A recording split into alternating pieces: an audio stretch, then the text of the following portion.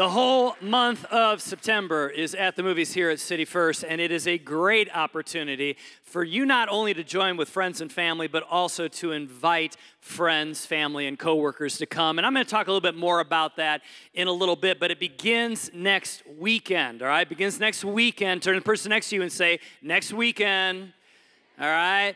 And then turn to the other person and say, be there. All right, it's going to be exciting. It's one of our favorite times out of the entire year. We have a lot of fun, but we also really learn a lot of biblical truth. Well, let me say hello to everyone here at City First Church, all of our City First Church family. Give it up for God Behind Bars that's joining us right now. We love you, Dixon and Hardy. And also give it up for Cape Coral. Give it up for City First Anywhere. Give it up for every single person that's watching online. And we're in this series called Love Where You Live. In fact, we're concluding it today. And you know, we're talking about not only loving the physical place where you live, but more importantly, bringing Jesus' love into the physical place where you live. Your workplace, your school, your neighborhood, the gym you go to, or whatever. Or last month, we've been talking about loving like Jesus. We talked about living like Jesus. We've talked about investing like Jesus. And today I want to talk about seeing like Jesus. Seeing like Jesus. In other words, how do we see our world, our space, like Jesus sees it? Because this is what I know. Many times I see my space like Jeremy. I see it through my own eyes. But hopefully today that we will start seeing our space and place the way that Jesus sees it. The very first week of not at the movies, the very first week of Love Where You Live, we talked about the parable of the Good Samaritan. And I want to touch on that parable a minute in a second here. And I want to talk about how an institution called the Princeton Theological Seminary did a study on that parable and kind of made it modern day. It's very interesting. But before I dive into that, I realize that every single week here at City First, we have people that are visiting and are guests for the very first time. So let me take a moment just real briefly to talk about this parable. Jesus told this parable about the Good Samaritan, and he said that a man was traveling on a road from Jerusalem to Jericho, which back in Jesus' day was a very dangerous path. In fact, people would get robbed there all the time. And Jesus said that a man was traveling, and he did get robbed, and he was left for dead.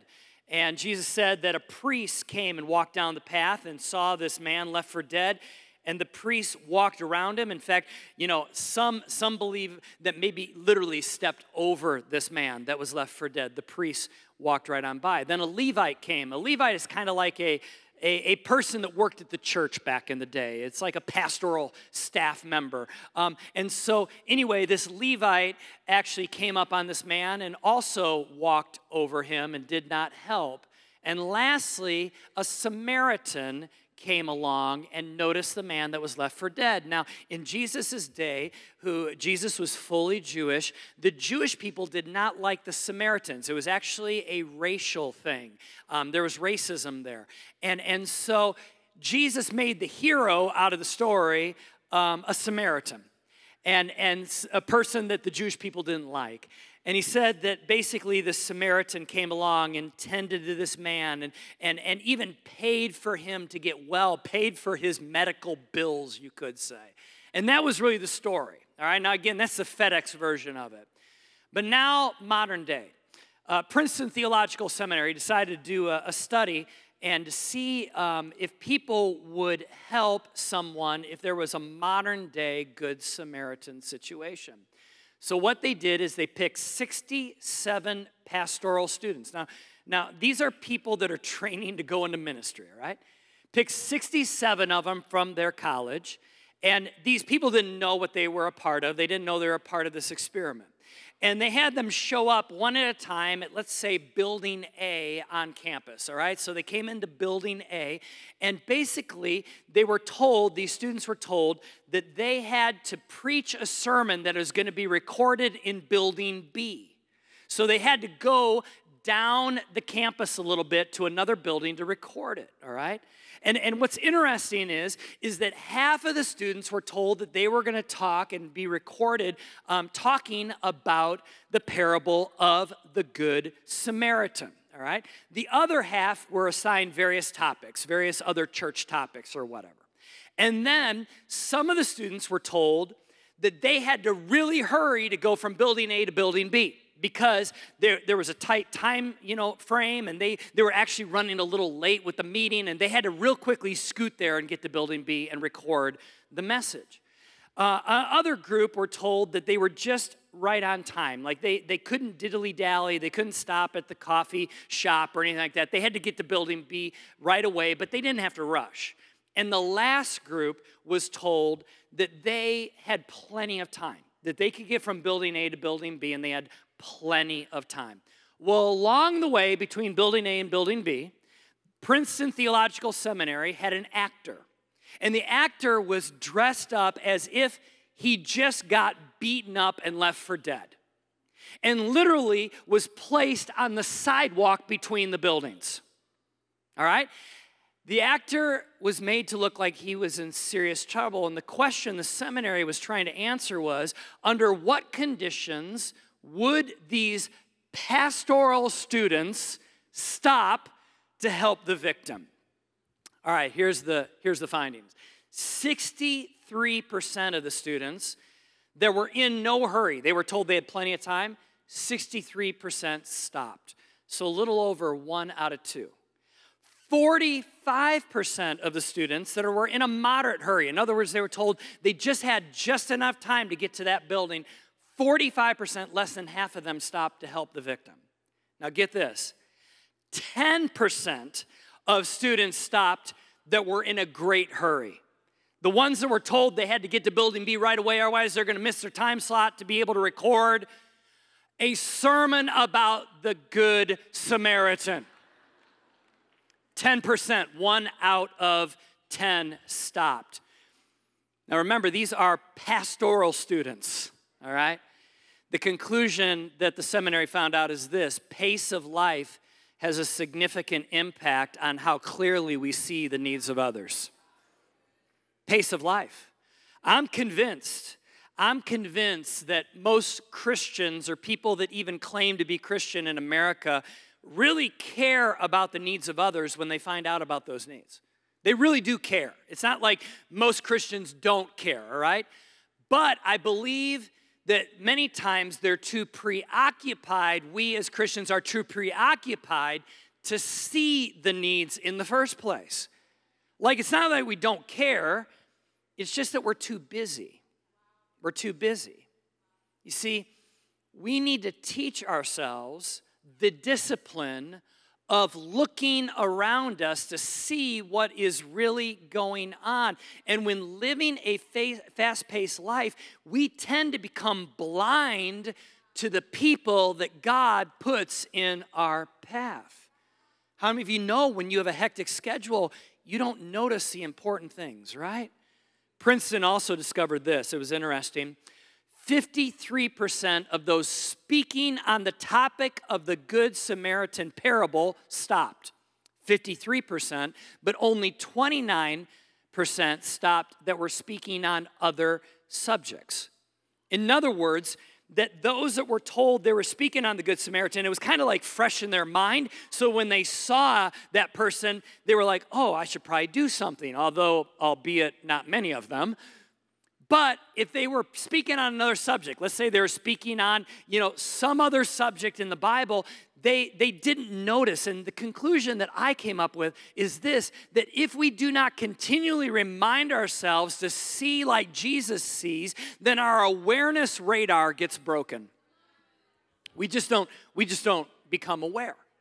We just don't see the way that Jesus wants us to see. And my prayer for all of us here by the end of today's message is this: whether you're at home right now, in God Behind Bars, at one of our locations right here at Spring Creek, is that by the time we leave today, this moment, that we will begin to see a little bit more like Jesus does. Our neighborhoods, our schools, our homes, our workplaces where we go have coffee, the restaurants, where we shop, wherever, we begin to see a little bit more like Jesus. Why? Because Jesus saw the woman at the well, like Lisa talked about last week, that she was there midday. No one draws water in the Middle East at midday. It's like 120 degrees. Jesus was noticing, why is she doing this? She was avoiding people. So he approached her. Jesus saw the disciples struggling to catch fish as they were out on the Sea of Galilee, and they were becoming frustrated, and he could see their frustration, and so he called out to them. He saw Zacchaeus. Remember Zacchaeus, who was a wee little man? A wee little man was he. He's climbed up in a sycamore tree so the Lord he could see. Okay, that kind of thing. All right. Jesus saw this man that was climbing up in a tree to see him. He noticed. Now, you got to realize that Jesus had hundreds of people around him at that moment, pressing in. But he noticed the dude in the tree. And he saw his desire to learn. And so he called out to Zacchaeus and he invited him to go to dinner. See, Jesus saw what a lot of people don't see. And we need to be able to see. Jesus noticed the needs and the opportunities that were around him. And you could even say this, that Jesus had the ability to read the room. You ever heard that term before, read the room? In fact, can I tell you something? I think in this day and age, honestly, I think equally as important to IQ, if not even more important to IQ, is the ability to have EQ. In other words, to be able to understand your own emotions and the emotions of everything going on around you, and to be able to read the room. If you read the room, it means you pay close attention to people's attitudes, their demeanor, the mood in the room, right? You're picking up on the cues that people are sending. You're trying to discern what people are really thinking, feeling, and experiencing. You are aware, okay? Have you ever met someone who didn't know how to read the room? Like, it might have been like, Thanksgiving dinner room. It might have been in the board room. It might have been in the break room or whatever, and they just don't know how to read the room. It's super painful, isn't it? It's like, hey, pick up on the cues here, right? Jesus would notice when someone was hiding. He would notice when someone was sad. He would notice when someone was searching for truth, or they seemed overwhelmed, or seemed guilty, or maybe they were angry, or they seemed lost, right? He would read the room. Why is it important for all of us to see the needs around us, to be able to read the room? Why do we need to see like Jesus? Because here, if I could be honest, many of us have plenty of needs of our own that can keep us super preoccupied. Like, we already have enough needs, let alone noticing somebody else's needs, right? And this whole series, Love Where You Live, is all about being an agent of change and being outside of yourself and being missional. And I could hear some of you quietly in your mind saying, yeah, but I have tons of needs myself. I don't know if I have time or the energy to be able to help meet other people's needs, let alone see them. Well, that's a really, really good question, and I want to take the remainder of our time together, and I want to answer that question. Why do we need to see the needs of those around us? Well, first of all, number one, people need Jesus whether they know it or not. I know it seems super elementary. Like, some of you are like going, all right, that's super elementary, but this is a Vince Lombardi moment, all right? When Coach Lombardi was with his football team and held up a football and said, this is a football. This is a football. These are pro football players he was talking to at the time. Sometimes you got to start with the basics. And I want to start with point number one with the basics because it's a good reminder. In fact, I'm going to even use a verse that all of you have probably heard before, or even if you don't go to church, you probably heard about John 3:16. I'm going to read it, though, out of the Message version. It says this is how much God loved the world. He gave his son, his one and only son, and this is why, so that no one need be destroyed by believing in him. Anyone can have a whole and lasting life. God didn't go through all the trouble of sending his son merely to point an accusing finger. Do you hear that? Telling the world how bad it was. He came to help to put the world right again. Anyone who trusts in him is acquitted. Anyone who refuses to trust in him has long since been under the death sentence without knowing it. And why?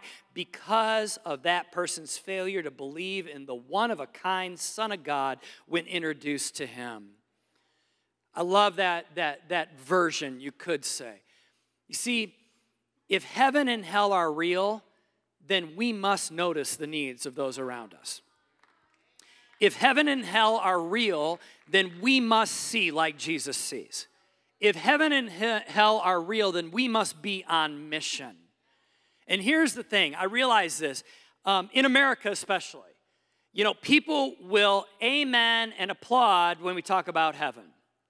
But the minute that we start talking about hell, everybody gets super awkward, and there are even some people that are like, I don't want you to talk about that. Can I tell you, you can't have a heaven without a hell and a hell without a heaven. You have to have both. There's no such thing as heaven and paradise if there isn't the opposite. And we here at City First, you know, I don't like the concept of hell. I mean, personally, if there's a theology that I wish that I could kind of take a magic eraser and erase it out of the Word of God, it would be that, trust me. I would much rather there be no consequence for wrongdoing. I would much rather that, but the Bible talks about it, and thus we believe that it's real. In fact, it's in many ways what creates an urgency inside of our hearts because we believe that. And you know what? There's a theologian who is also a writer. You probably heard him before. We quote him a lot around here, C.S. Lewis. He wrote, the Chronicles of Narnia, Lion, the Witch, and the Wardrobe, those stories, all right? But can I tell you, he was actually more of a theologian. And back in post-World War II and during World War II, but actually in that era, he was actually kind of the theologian of the UK. In fact, he had a radio program on the BBC every week. And so C.S. Lewis said this in his book, The Problem of Pain. He wrote, in the long run, the answer to all those who object to the doctrine of hell is itself a question.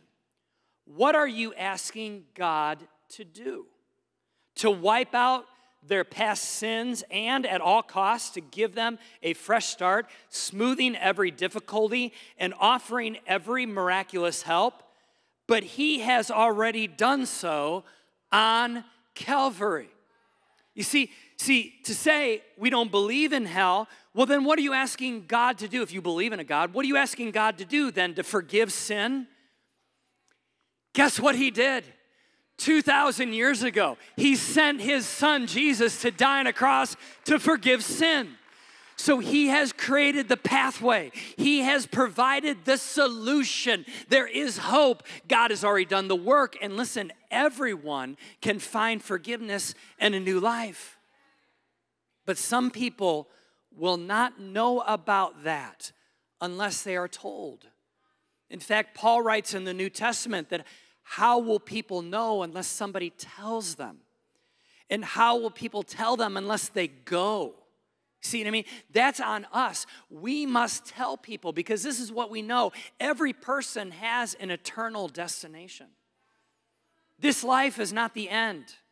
And I realize there's people that out there, religions that believe in incarnation and all that kind of stuff, reincarnation. Like I don't want to come back as a butterfly. I'll be honest with you, I don't want to come back.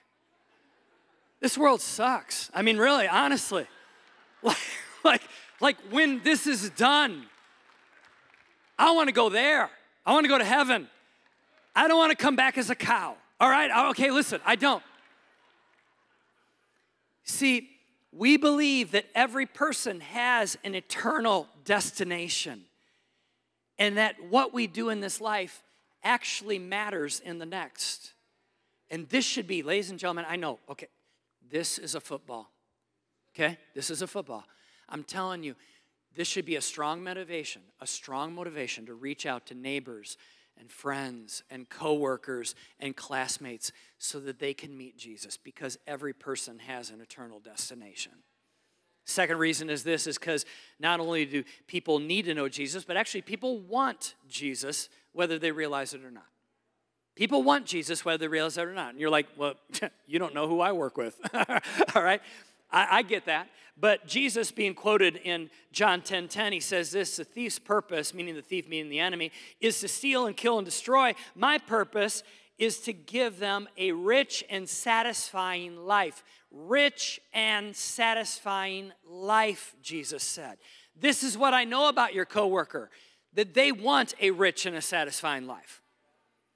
They don't want a life that is not satisfying. They don't want a life that is depleted of purpose or joy or happiness. And so this is the thing. Jesus is coming along saying, I give a rich and a satisfying life. And this is what I know. Everybody wants that really deep down on the inside. And if they want a rich and a satisfying life, then what they really want is Jesus. You hear that? If they really want those things, they want Jesus. Therefore, we are the ones that need to communicate that. Do you know that spiritual problems require spiritual solutions? And all of us, but especially, even those that are far from faith, but all of us, we experience, time to time, we experience fear or pride or shame or anger or hopelessness or addictions or depression or stress or lack of purpose or all of these things. We find this in this hopelessly broken world. These things, we struggle with them, right? Now, there are things that you and I can do to help mitigate some of those issues. But at the end of the day, listen to me, City First. At the end of the day, more me time is not going to make those things all the way go away. A self-help book is only going to move the needle so much. Mental health days are only going to do so much. A change in your schedule is only going to shift things so much. You see, most of our problems are spiritual problems, and human solutions can only do so much, all right? So the real way to unlock a rich and a satisfying life, a life full of forgiveness and purpose and significance, is a spiritual solution to the spiritual problems that we have, all right? And here's what I know. Those of us that have found Jesus, we have the answer to these spiritual problems that our coworkers and neighbors and friends are carrying. They're walking around carrying these issues, and they're trying to put into play human solutions, and it's moving the needle a little bit, but not enough. And guess what? You and I, we have the answer. The answer is Jesus. We have the answer. We literally have the answer. And so therefore, we need to understand not only do people need Jesus, even if they don't realize it, I will say that they want Jesus, even if they don't know it or realize it. And we have the answer, and so we must be able to proclaim his name and to share Jesus. Number 3 is this: people need something different, whether they realize it or not. People need something different. Simply put, what the world is offering isn't working. I mean, really, I'm serious.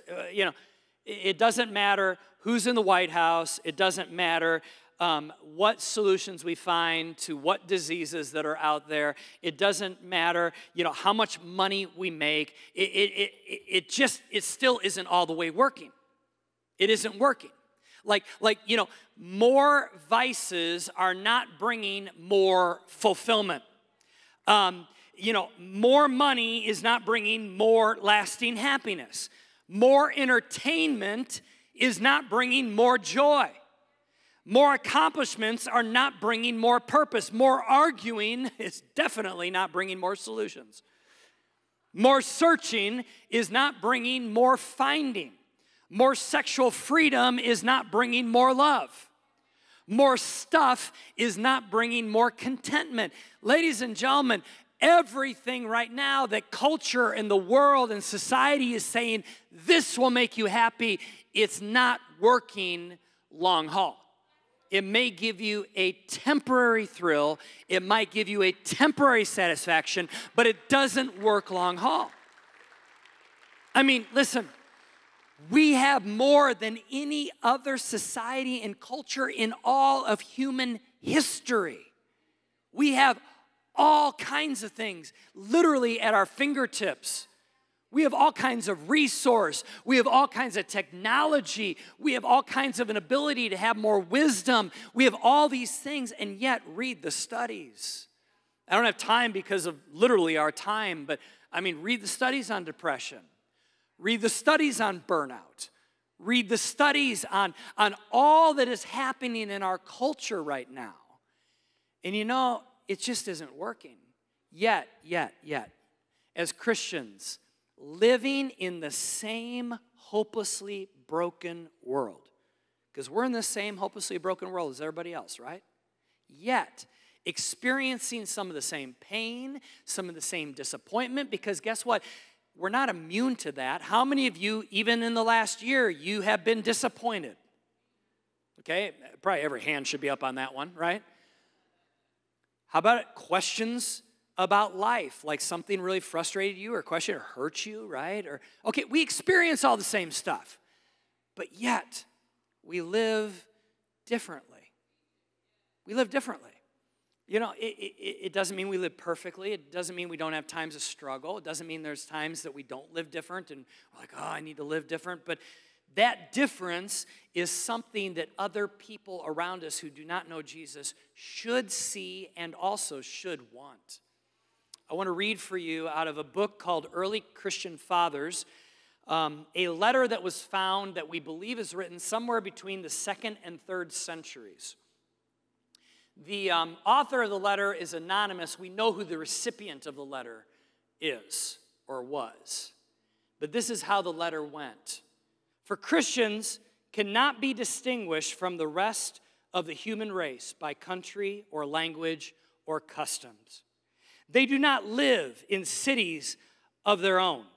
They do not use a peculiar form of speech. They do not follow an eccentric manner of life. Yet, listen to this, although they live in Greek and barbarian cities alike and follow the customs of the country in clothing and food and other matters of daily living, at the same time, they give proof of the remarkable and admittedly extraordinary constitution of their own commonwealth. What does that mean? Let me bring that into modern day lingo. They're in the exact same city, workplace, school, university, gym, grocery store, Starbucks. They're in the exact same place as everybody else. But yet their life gives proof of something that is remarkable and extraordinary, something a little bit different. So they're in the same places. They're not living on a commune somewhere in the middle of nowhere just singing Kumbaya. They're in the same space, but yet there's something different. They live in their own countries, but only as aliens.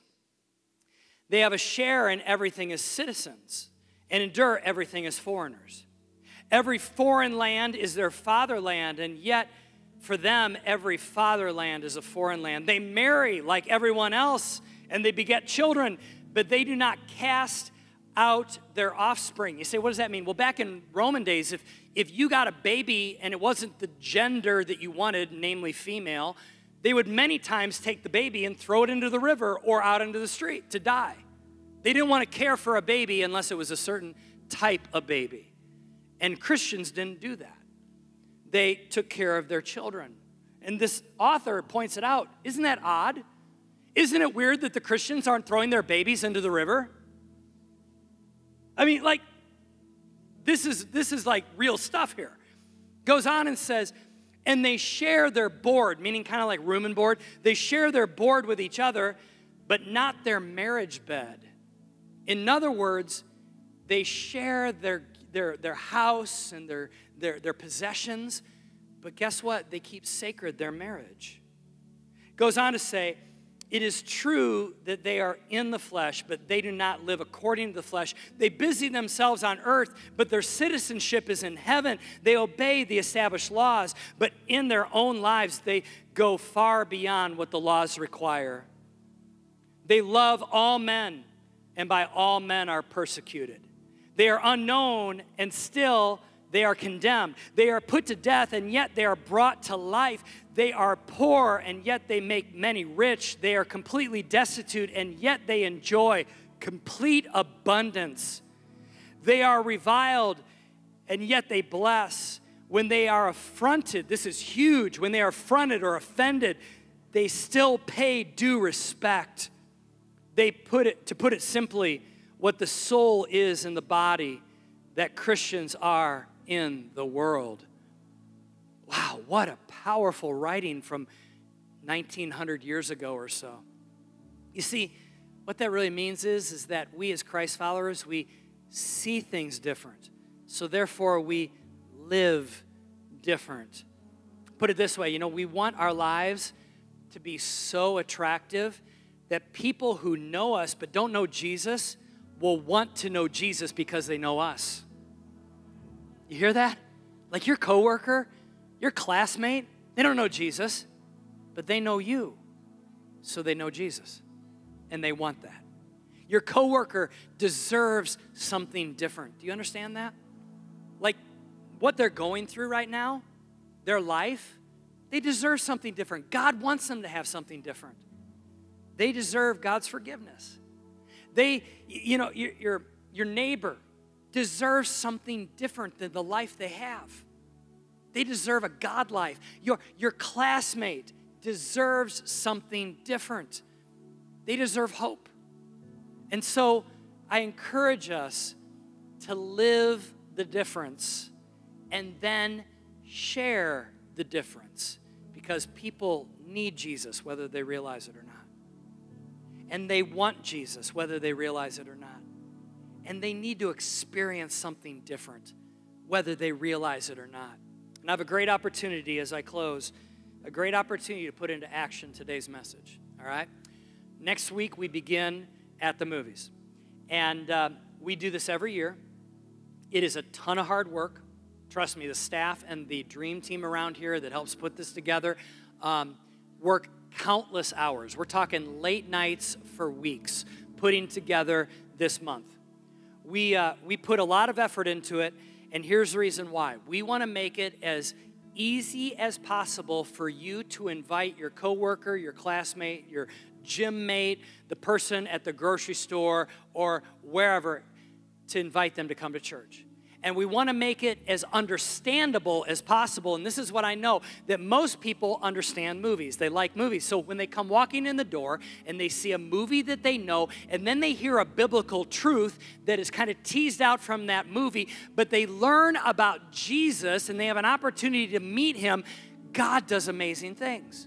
So I encourage us, let's invite our friends and family and classmates. Let's invite them over the next month. In fact, invite them every week. And especially if there are young kids, there's going to be like movie characters in the foyer. There's going to be all kinds of photo ops, and there's going to be cool things to be a part of. But most importantly, whether it be like Jen talked about earlier in big church or whether it be in kids' church, people are going to learn about the one that can make a difference in their life, and his name is Jesus. And who knows that their entire eternity would change because they meet him, and their sin is forgiven, and their life is full of purpose. And as they go through the struggle of life, they now have a strength and a faith that comes from God. Imagine with me what God could do over this next month if we see like Jesus and invite people to find real hope. Let's bow our heads, all right? Thank you, Jesus. Thank you, Jesus. With every head bowed and every eye closed, if you say, I need myself to find Jesus. Maybe you're listening to me talk about the God who takes away all of our wrong, and the God who gives us hope, and the God who gives us a rich and a satisfying life.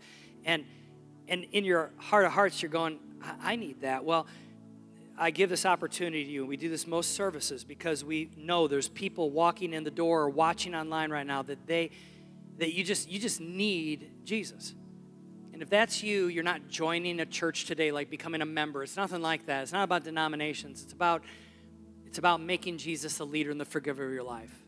And if that's you and you say, today I need Jesus, with every head bowed and every eye closed, can you just go ahead and just put your hand up and put it right back down? All you got to do is put your hand up. Yeah, hands are up, and I guarantee you at every location, even in living rooms right now or in cars, you can put your hands down. I want us to all pray this prayer after me, and we're all going to pray it together, not just people who raise their hand, but we're all going to pray it together. And this prayer is inviting Jesus to become the leader and Savior, Lord and forgiver of your life. And so let's all say this prayer after me. You ready? Jesus, come into my heart. Forgive me of my sin. I believe you died for me and you love me.